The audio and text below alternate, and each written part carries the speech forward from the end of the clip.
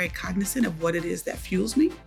And so every week I have this is sound nerdy, but I have a planner. And so every week I outline what will contribute to the wholeness of Kim. And so what contributes to my spiritual health, my physical health, my emotional health. And every week I try to make sure that I do a couple of those things. And so it's just really being aware of who I am, where I am, and what helps me thrive.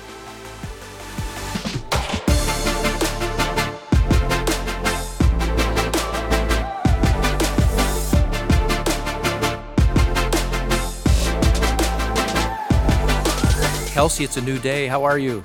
I'm doing great. It's a Friday where we're recording. How are you? Doing great. You excited to be here? Very. All right. I think we have a great guest on today's episode. Episode of what? Campus Confidential? Campus Confidential. Secrets from Higher Education Leadership. Who is today's guest? Today's guest is Dr. Kim Harrington. She's at Georgia Tech. I'm so excited she's with us today. I think our listeners are going to learn a lot. And I want to just say a few things about her accomplishments because they're going to hear more about who she is as a person, but her accomplishments are really impressive as well. She serves as the chief of staff for the vice president of student engagement and well-being at Georgia Tech, and she's had lots of roles at Georgia Tech as well. Here, she had the same kind of role actually with the vice president for administration. She's a former student center director, and she was the chief human resources officer at Georgia Tech as well. So I think what we're going to hear today and people will hear today is this breadth of experience across the whole enterprise of higher education has helped her be a more reflective and good higher ed leader. I think we're really in for a treat today. I agree. And what I appreciate is her vulnerability, her willingness to share parts of herself from inside of work and outside of work and really from a place of authenticity. It's amazing. Yeah, she will help us know that confidence is wonderful, but sometimes there are other characteristics of leadership that are just as, maybe more important to being successful in a people-centric role as well. Agreed. Shall we listen to her? Let's do it.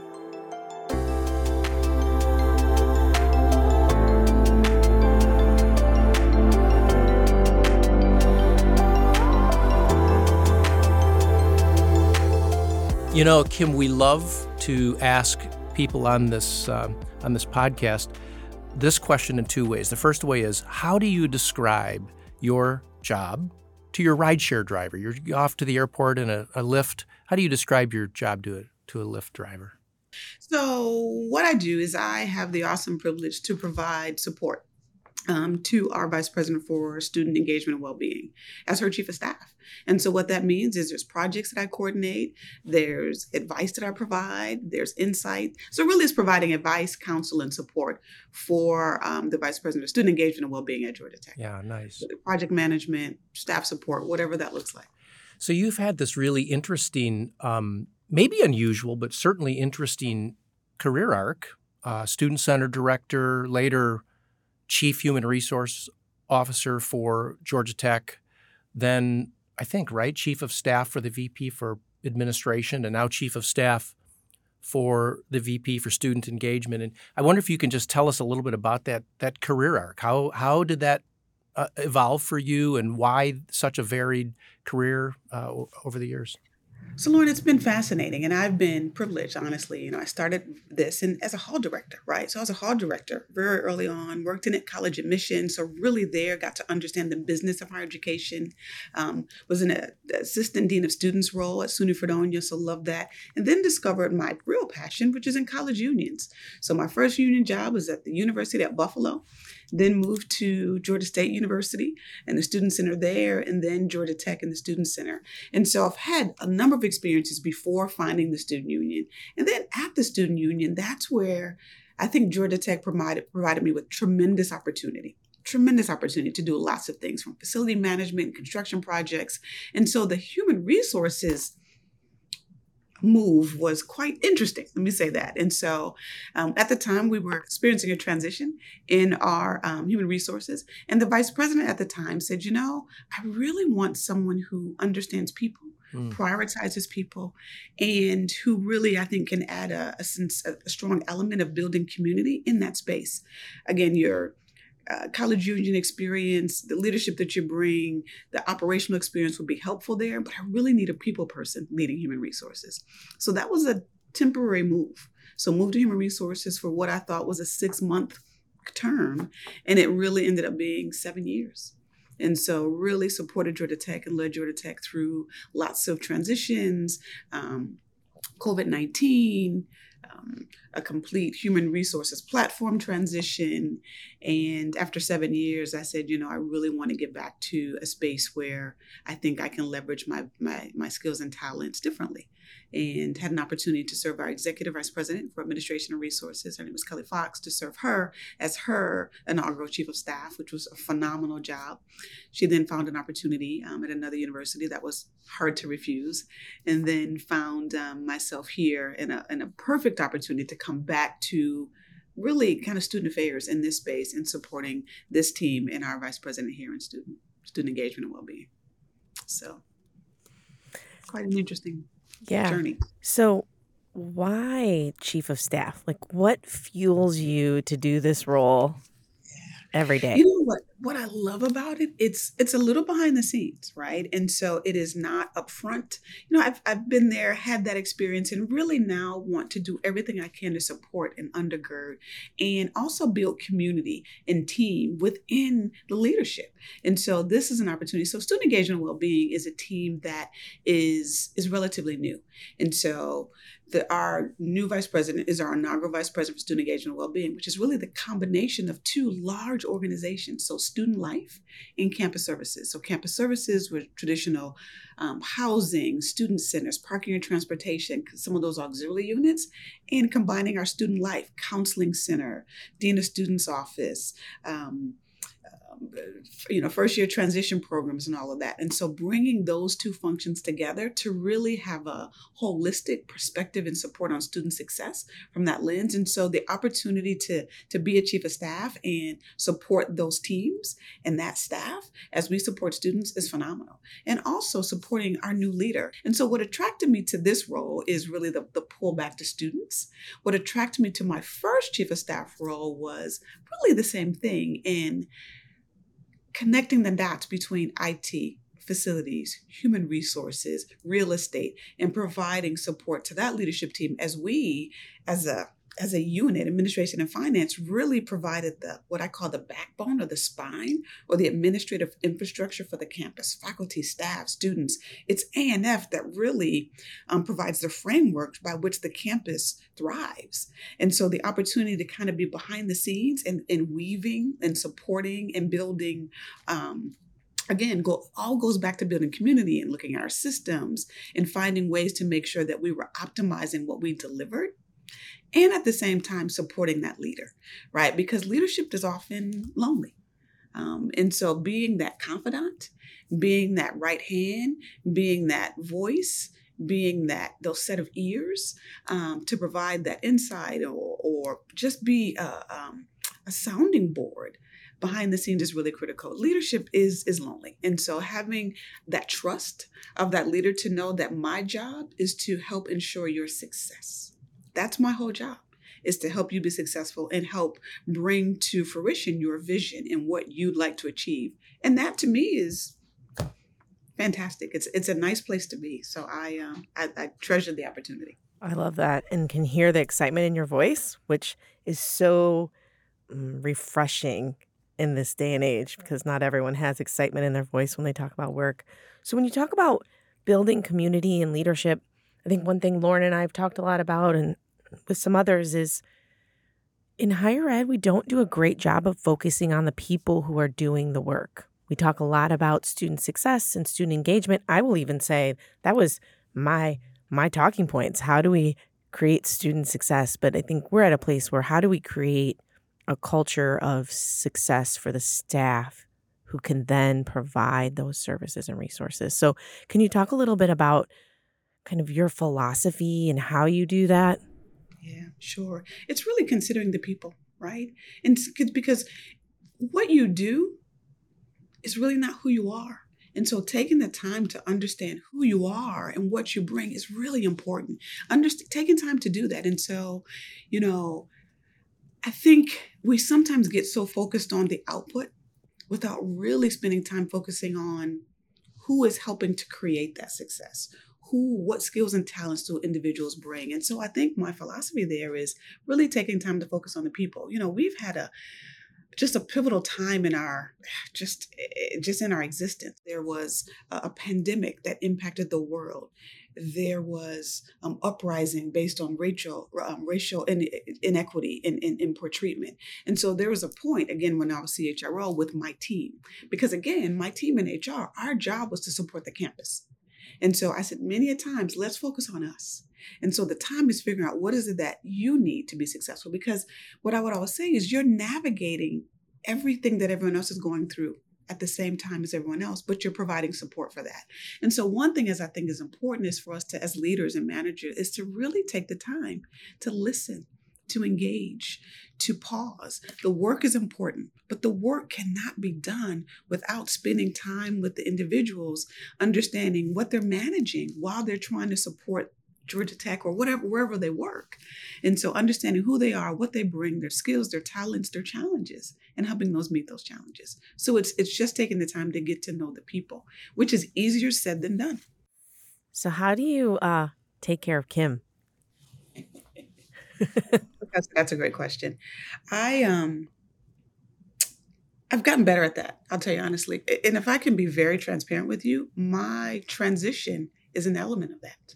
I think when I was in the human resources role, I found myself caring for others in ways that I wasn't caring for myself. And so this decision was an intentional effort for me to provide some self-care to me. And so this career change was a significant element of my journey for self-care. And so what I do is I spend time with friends, right? I prioritize that. I spend time with family. I read. And so I'm very cognizant of what it is that fuels me.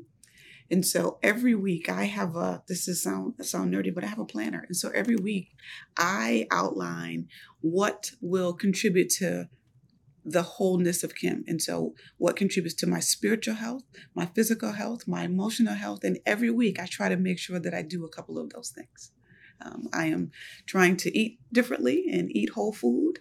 And so it's just really being aware of who I am, where I am, and what helps me thrive.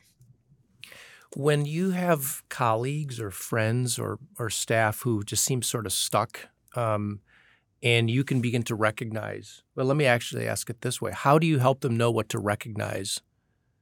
And what do you advise them about recognition so that they can get unstuck and make the kind of change that you made for yourself? Yeah. And so I think it's asking questions, right? But I think, Lauren, it comes down to getting to know them. Because if you don't know someone if you haven't taken the time to get to know someone, you may not know when they're off or when something's off or something's not operating. And so I think the foundation is taking the time to get to know the individual and spending time in one-on-ones, in common conversations. Oftentimes we'll walk by and say, how are you? And don't wait until the person responds. So it's really waiting until the person responds and engaging. And even sometimes our response is, I'm fine, and saying, tell me more about that, right? Are you? And how can I support you? So it's that. And so when I recognize in someone that something is off, we pause whatever we're doing and we'll say, what's happening? Let's unpack it, right? And especially a team member, someone that's a direct report or a colleague or a peer, let's unpack that. What's actually going on? What can we do?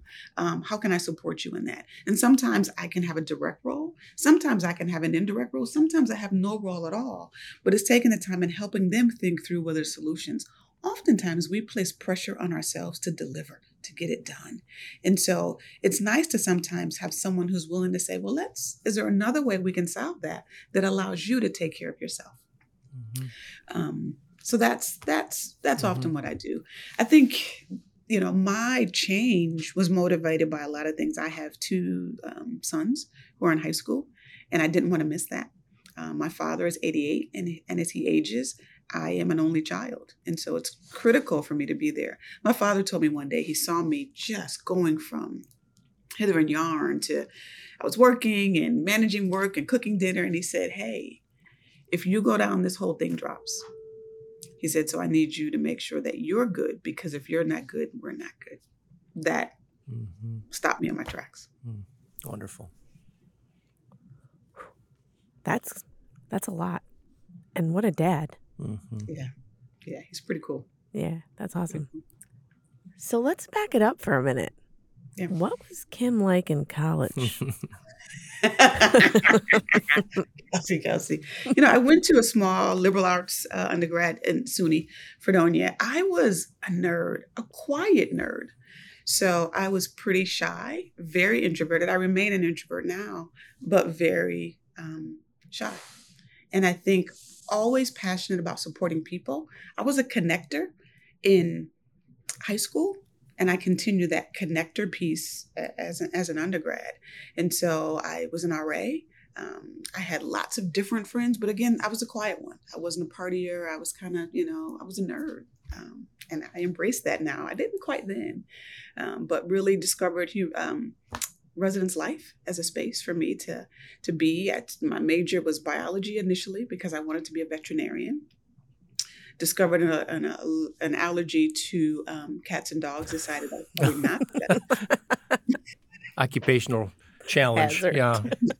Hazard. I'm going to change my my major to psychology, maintain a biological science interest. So continued, my physiology and zoology just because I liked it, but pursued a degree in psychology and really fell in love with higher education. And so I was, the not popular student who knew a lot of people, if that makes sense. I was kind of behind the scenes, became involved in our Black student organizations and student government, and really loved my undergraduate college experience. Loved it.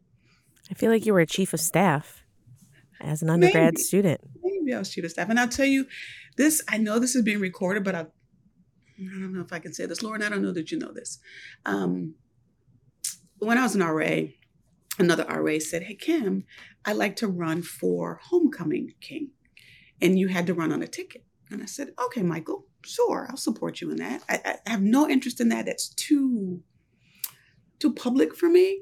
But okay, I'll support you. If you need just to put my name on a ticket, that's fine. We'll do that. And so we ran to be homecoming king and queen at the time was the name. And I won. And it was incredibly shocking because, again, who's this nerd? Again, predominantly white, small liberal arts in rural New York. And I won. I was the first Black homecoming queen at the university. So interesting. Wow. And so that, I think, beautiful. Received the attention of then the vice president for student affairs and the dean of students. And they're like, this quiet RA who he really is all of a sudden like homecoming queen.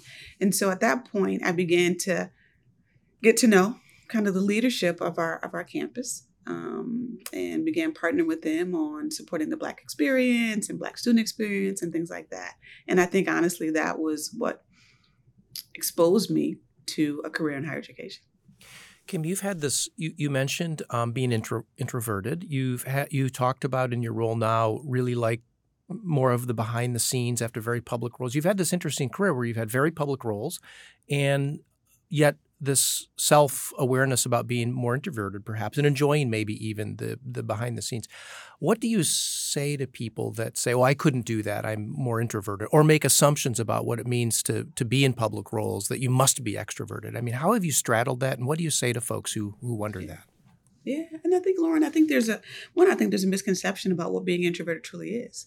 And so I often go back to the true definition of introversion. It's where I get my energy, right? Mm-hmm. And so because that what it energizes me and fills my cup is time, quiet time, reading time with a small group of friends.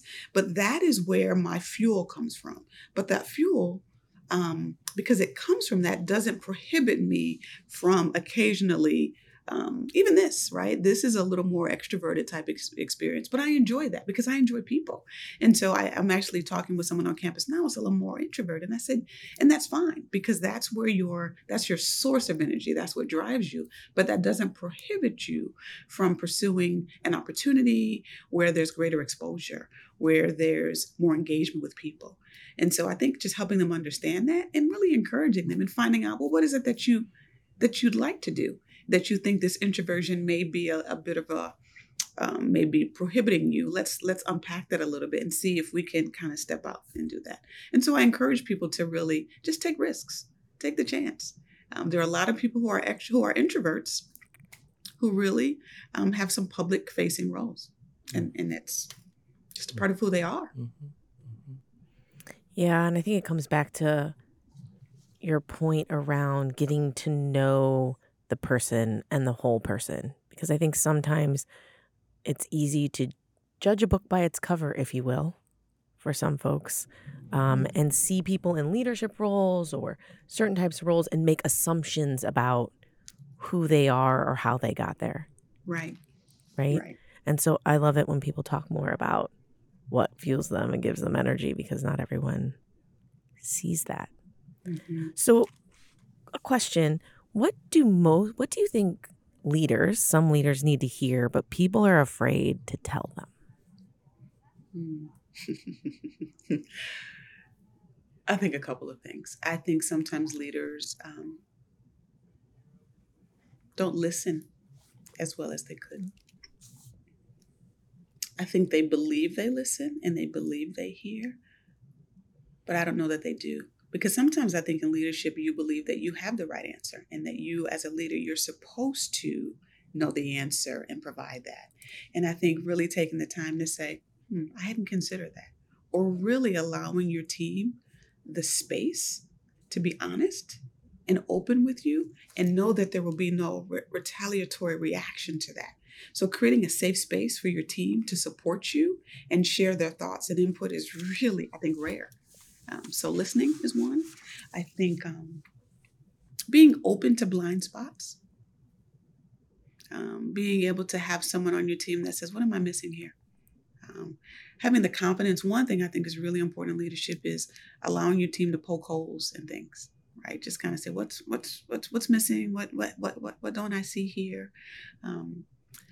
I think sometimes leaders, and being self-aware, know what you bring, but also know where you maybe aren't strong, and having the confidence and the self-esteem to bring someone on board that complements you, right? That brings something to the table that maybe you don't have, and that's okay. It's important to hire people that are smarter, stronger in certain dimensions, and that balance that out. And I think sometimes as leaders, there's a fear of that I think later in life I realized that is a strength. Yeah. Is there a moment, look, we all have blind spots. They're happening all around us all the time, right? Mm-hmm. Is there a moment that you had a blind spot come to awareness and it changed the way in which you show up or think or believe, that you'd like to share? Can I say I have blind spots all the time? That's right. I think, well, I'll tell you a space, stepping over to human resources, right? So on one day, I was the director of the Student Center.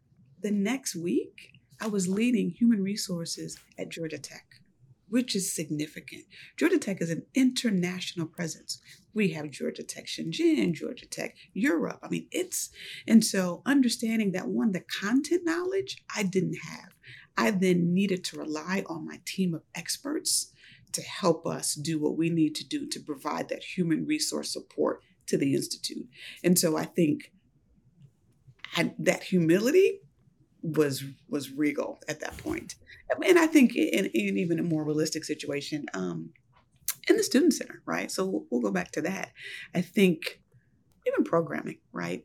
Understanding the challenges with programming and trying to program in Midtown Atlanta. Understanding the challenges there. We are not a rural campus, and so we're often competing with, the concert venues and such like that. And so really hearing my programming team really describe the challenges of what that was, and allowing them to lead on that dimension and say, let's figure it out. How do we find our niche and what works for Georgia Tech in Midtown Atlanta that doesn't compete necessarily with the offerings of Atlanta? And so I guess that's not a great example, but that's there were so many, Kelsey, but that's one.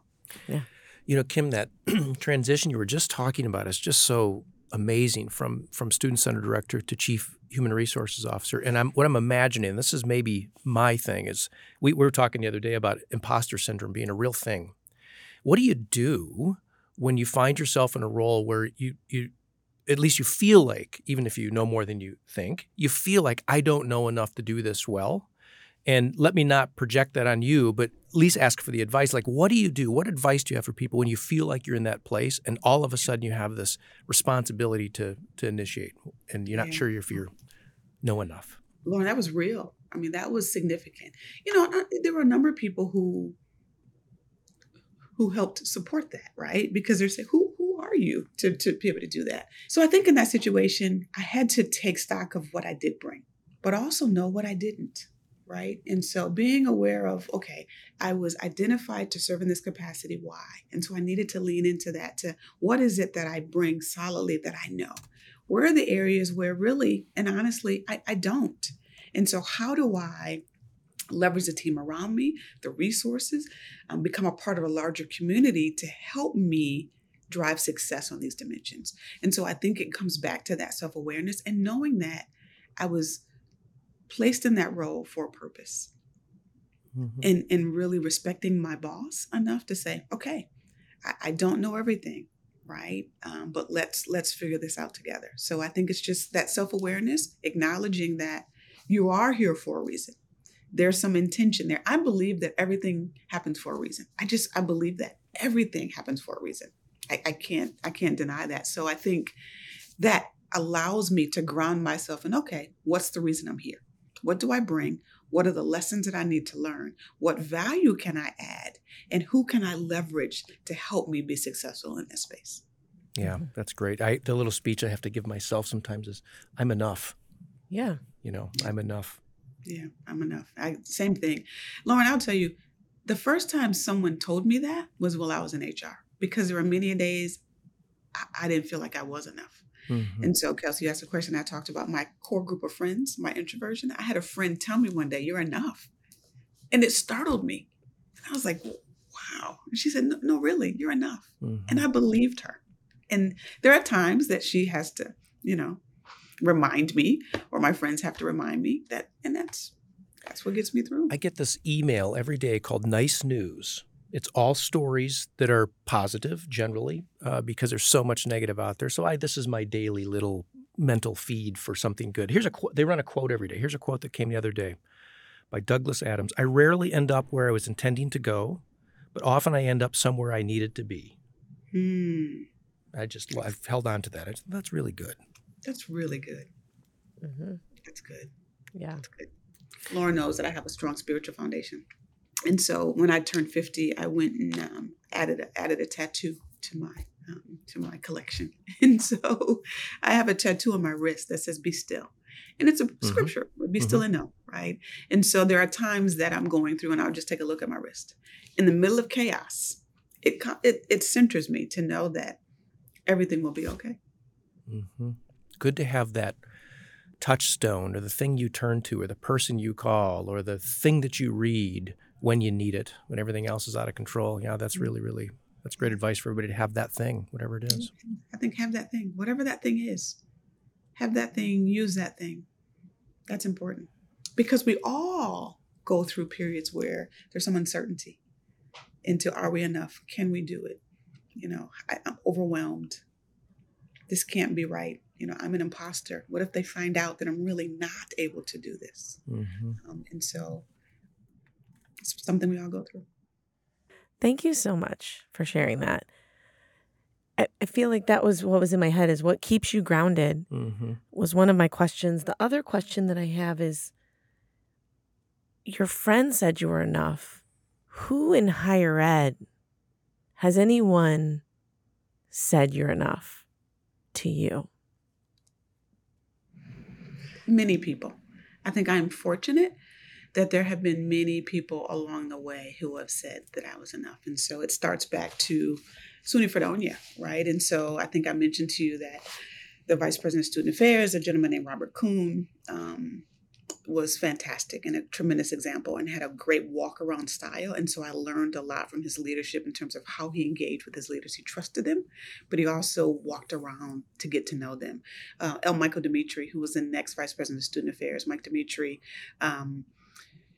was my boss, right? And so as I was in residence life and admissions and then in the dean of students office, learned a lot from him in terms of just how to lead. And he taught me a lot of things and also told me that I was enough and that recognized what I brought to the table and valued it, right? And leaned into it. Barbara Cotta was a dean of students at University at Buffalo, raised me professionally to be a generalist and said, you can do, because I had no college union experience. Again, admissions, residence life, and she encouraged me to apply for a job and running really operationally the student union at University of Buffalo. UB's a big school. And I said, but I have no union experience. She said, that's not what I'm looking for. It is the inherent passion for students, student success, your operational eye, your integrity, and your leadership is what I want. You bring that, and that is enough. And so all of that. And I think that gave me the confidence to apply for jobs in Atlanta, to move to Atlanta to do that. And so I think along the way, I've had tremendous leaders who said, yeah, you're enough. Even, Lauren, I know you know Rich Steele, because I envisioned that I would remain at Georgia Tech for maybe a few years. But regularly, Rich would say, here's something else. And so in addition to running this, hey, let's expand this building and grow the student center. You can do that. You're enough. Oh, there's a special events. There's a building that is being gifted to the Institute. Let me show you. I want you to conduct a historic renovation on it and turn it into a beautiful special events venue. You can do that. And so I felt like every point, even, my former boss saying, go spend some time in HR. Those are the messages of you're enough. Mm-hmm. I feel like the other thing that you're reminding us of is also the power of saying yes. Mm-hmm. So each of those things which you didn't have experience with, maybe didn't know if you could do, others knew you could do, you had enough confidence and commitment to the relationship to believe that it's possible and to say yes, which then opened up another thing for you. And that's a really, really powerful lesson, I think, for all of us as well. I think that's right. Lauren, I think, what I had is necessarily the responsibility and the commitment to work hard. Mm-hmm. I wouldn't say I had the confidence, honestly. I think I had the drive and the work ethic to do everything I could. But in any of those, I don't know that on the outset that I said, I can do that. Mm-hmm. I just said, I'll give it my all. I would love to repeat that, where I heard you say, you're not sure you had the confidence, but what you did have was the drive. Yes. To do it. That's exactly right. Mm-hmm. Because you just showed up. Yeah, I just showed up. And, my father worked in a steel mill for 42 years. And so what I learned was work ethic. Both of my parents dropped out of high school to work, right? And so what they both gave me was a work ethic and a drive. They both went back and completed GEDs, but it was, for me, I saw them work hard. And so I said, I've not seen that before in terms of converting what this building into a special event venue. I've not done it, but let's do it. Mm-hmm.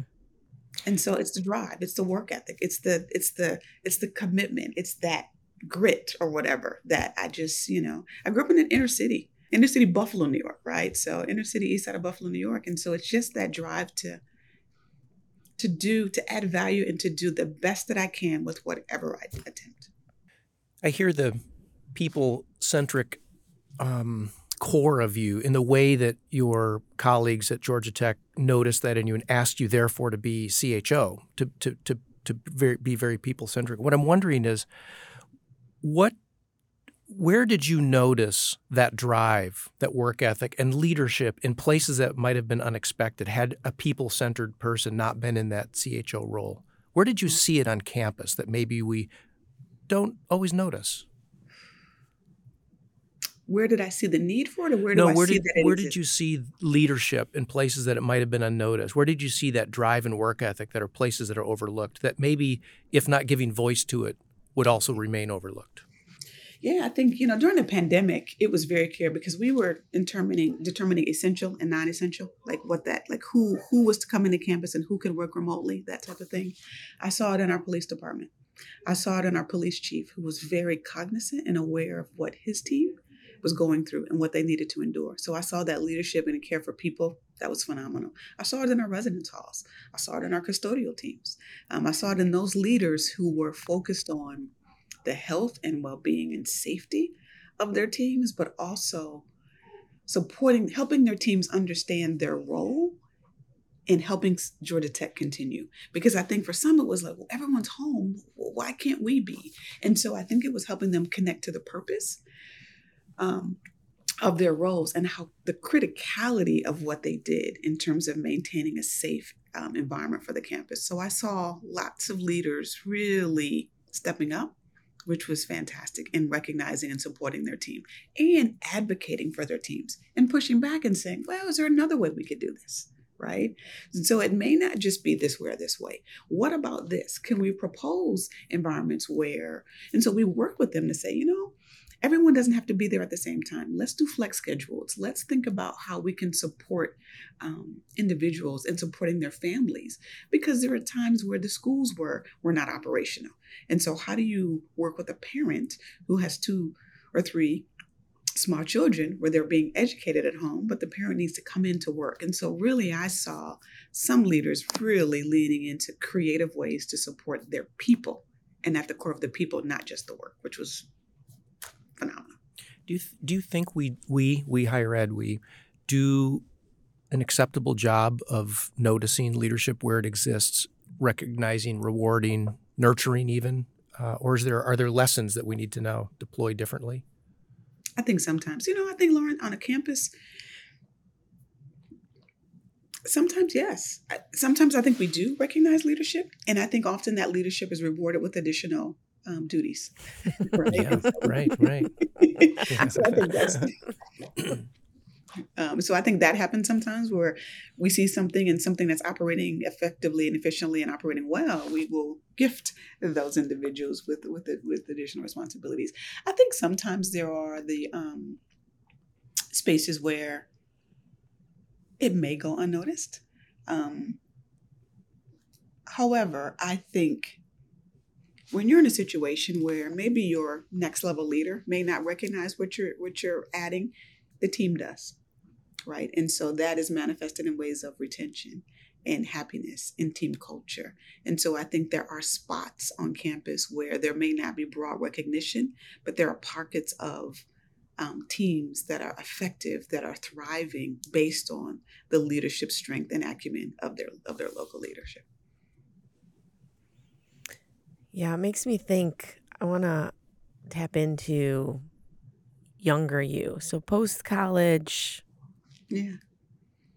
early career, Yeah. are there lessons or a moment or something that a story you can share with us where you're like, that might not have been the best thing I could have done, but Because how much time do you have? we got time. We're not going anywhere. I was telling Kelsey I need to apologize to everybody in the first 5 years of my career because I was so bad at it, I was arrogant. And so I think fresh out of grad school, I thought I knew it. I thought, yes. And so I was surrounded by a group of, younger professionals, and we thought collectively that we had all of the answers. We knew exactly what was working, what wasn't, and that if they just listened to us, the world will be a much better place. Because after all, I was fresh out of undergrad, finished my master's degree. I was ready. I was armed with information. I could quote theory. Bring it on. Yeah. So one specific example, one of our leader, our boss, our director at the time took her leadership team. And so we were responsible for student organizations, the building, orientation, Greek affairs. So that was our core group. Went on a retreat and really was a planning session to talk about how can we as, collectively work as a team and what were our goals. we went to a very nice place, Niagara on the Lake, and began to share with the boss everything that she did wrong. I don't know how we started, but we began to fuel each other and talk about how our areas would be better if we could just do X or if we could just do Y. I still shake, but it was a time where we were just young, right?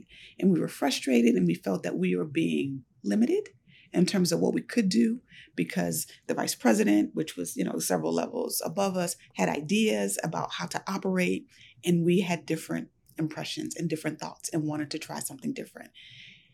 And so she listened to us politely, and I still commend her. I need to send her a text after this and apologize. But she heard us and said, I hear you. And what was great is that she didn't berate us at all. She listened and said, I hear you. I don't want to minimize your perspectives.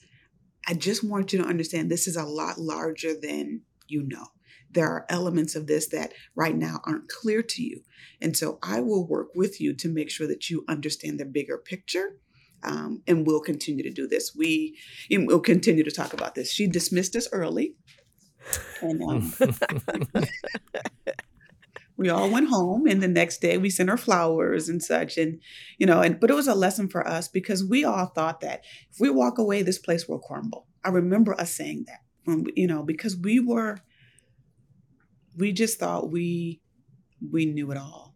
And I think now things are just complex, and they're more complex than they are, than you imagine.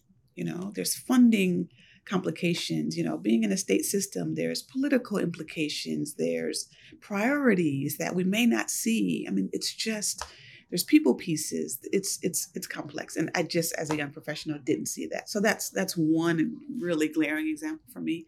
I think there were others where I didn't know what I know now, right? And so I was an admissions counselor, and so really had a very different impression of the recruiting process and in terms of what that meant for families. And now really understand how it's important we make good decisions on the front side to make sure students can be successful, and also making sure that we set up resources and support structures to make sure that the students that we admit can be successful wherever we admit them. And so just, again, 30 years later, kind of looking back, lots of lessons learned in all of my areas of work, for sure. Yeah, I love that example. I sit and think many of lunch conversations with friends in my 20s at work being like, well, if we just ran the world, it would be better. And now we sit in roles where we're kind of running the world that we were judging back then. And it's fascinating to think about how complex it is. And I think one of the opportunities of leadership right now is, how do you help educate truly how complex it is?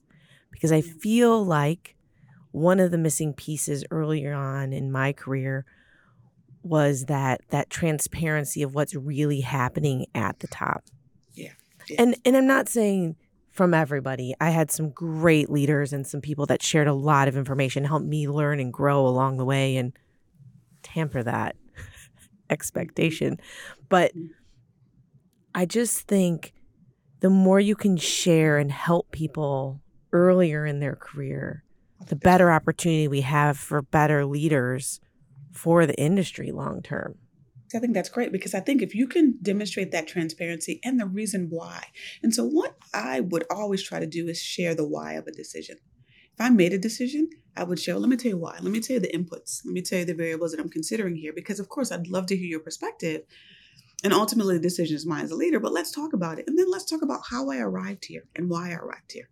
And I think being able to share that is helpful. And also thinking through, again, I've only worked in state systems. And so understanding what our leadership has experienced. And so sometimes I would have conversations with my team members about, well, let's look at it through the lens of the president, right? And so he is balancing not only this, but this, and this. And he has to have, and I encourage a long view, because this may be something that we're focused on right now. But if we pick our head up a little bit and look 2 years, 3 years down the road, what's the best decision? And so really encourage him to think that way and kind of come out of the narrow view and broaden that lens a bit to look a little broader, I think is really, really helpful. Yeah, I loved your story too, because it reminds me of how much I've always appreciated leaders that were transparent with what they struggle with. It demystifies in some ways that they do know everything, which we would like to project on people. But I really appreciate when people say, here are the things I'm balancing or struggling with. And it reminds me of, I remember a point in my career too where we had just this massive exodus of housing with housing contracts. And I was brought in and supervised and asked to sort of help stem some of this. It threatens, revenues and bonds and these sorts of things. Well, what I found myself doing is trying to explain when those things would get appealed sort of up the line, so to speak, all the way at this place to sometimes the president, but often to the vice president. I was an assistant vice president. Is that the realities change for each of those people, from the hall director to the assistant director to the director to the assistant vice president. Everybody, the things they're balancing become a little more complex, a little more political. And so sometimes I'd make a decision that would be overruled by the vice president. And my staff would say, how could that be? And I said, what I had to think about myself and then help others understand is because her context and realities and politics are different than mine and different than yours. And so the transparency just helps when you hear that from other people, I think, too. So I love the story, too. It's a great lesson for us. It makes me think, as I'm sitting here, we think about how to think up and the complexity of what's happening up. But when you're sitting in a middle management, which most of people in leadership roles are, executive director, AVP, VP, all middle management at some point, how do we think down to how complex it feels to that new employee right now? They feel like they're juggling so much. So what's their reality? And how do we spend time in both directions? Yeah, that's a good question. Yeah, I think and I think one, trying not to forget what it was like, because I think sometimes I just had a conversation with a colleague yesterday about talking about the younger professionals coming in and how they want to rule the world. And it reminded me of me, right? And so I think in remembering that is important. But to your point about how do you balance that communication, I think it goes back to listening. It goes back to creating space. Creating space for people to really engage in that and taking the time, Lorna, as you talk about, to describe kind of those, because I think those experiences and those and how that context changes and listening, to and asking some questions about, well, what do you think? How are you experiencing this? How does this feel to you? What resonates when you think about that? What are the things that you think are important for us to consider and walking that through? Anything else, Kim, that's on your mind that you want to, as we've gone through the conversation, that you're like, oh, I wish I would have said? There's so much, I'm sure, because I tend to be an introvert and reflective. In an hour, I'm going to be like, oh my gosh, I should have said this. There's one thing, you ground me. Because I stepped away from kind of student serving role, there's a photo that I have of 3 students. So when I came to Tech, I advised our Black student organization called ASU, African American Student Union. And so there were 3 presidents. ASU was in a difficult situation. Really, they were in debt. They were just an organization that was not highly regarded on campus. And so I took them on at that point and really supported the leaders in terms of rebuilding the organization. And so there were 3 presidents, and they put on a shirt and took a picture just for me, really to say thank you, right, for the years of their term. And so that picture goes with me everywhere. And so through HR, when we were working at home during the pandemic, and my new office here, that picture grounds me and helps me understand that even if I'm not in a forward-facing student role, my job is to enhance the student experience. Personally, for those students, to help them be the best that they can, right? Help them achieve their goals. Again, it goes back to the chief of staff. Help them do whatever it is that they want to achieve, and also support the students writ large. So that's something that grounds me. And it's what's funny about that is this picture is in my office right now. And I had dinner with these 3 students. They're now 39. But I had dinner with these 3 amazing how that students. happens. Yeah. Oh, yeah. Isn't that? Yeah. I had, dinner with these 3 students just for the holidays. And it grounds me, and I told them that because they were like, "This us." And I said, "It is you." And thank you, because throughout my career at Georgia Tech, it has helped me remain focused on what's important. Well, what you have helped us remember, Kim, is that leadership is about people. It happens in really public ways and sometimes not so public ways. Mm-hmm. And it's always imbued with integrity and gift. And you are those things. So thank you for your time with us and all you do for students there and in higher education more generally. Thank you very much. Thank you for this opportunity. This has been great. I hope I didn't ramble too much. Oh, no. No, this is thank wonderful. you for your willingness to share and be authentic and vulnerable in this conversation. Yeah. Greatly appreciate it.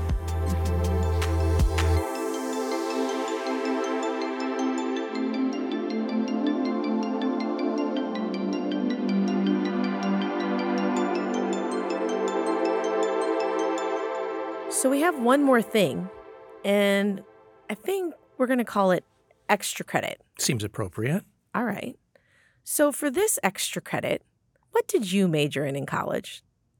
Well, mostly social life. Same. Yes, same. I did go to class and I did graduate. I had a double major, one in communication, public relations, advertising as my emphasis, and the other was in Spanish. Oh. But that was the third round. I started in international economics. Okay. And that lasted until I took my first economics class and decided, I don't like this. Mm. And then went into journalism. And then we got Burroughs word processors. And it became the College of Communication. So, communication and advertising, really, in Spanish. Yeah. Excellent. Yeah. Parks and Recreation.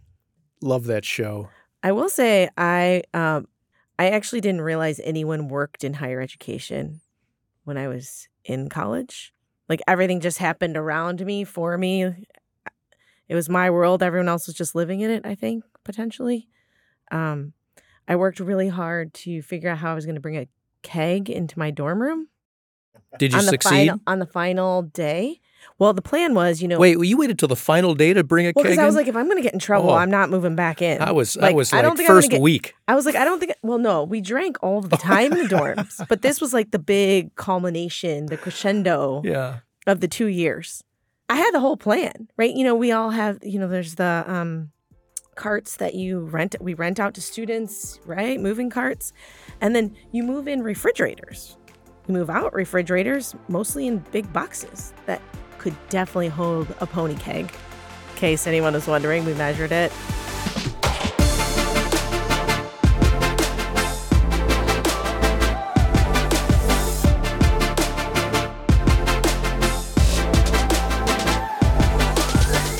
Campus Confidential is presented by Compass Group, produced by Corey Insko and Jen Fisher, with your hosts, Kelsey Harmon Finn and Lauren Rollman.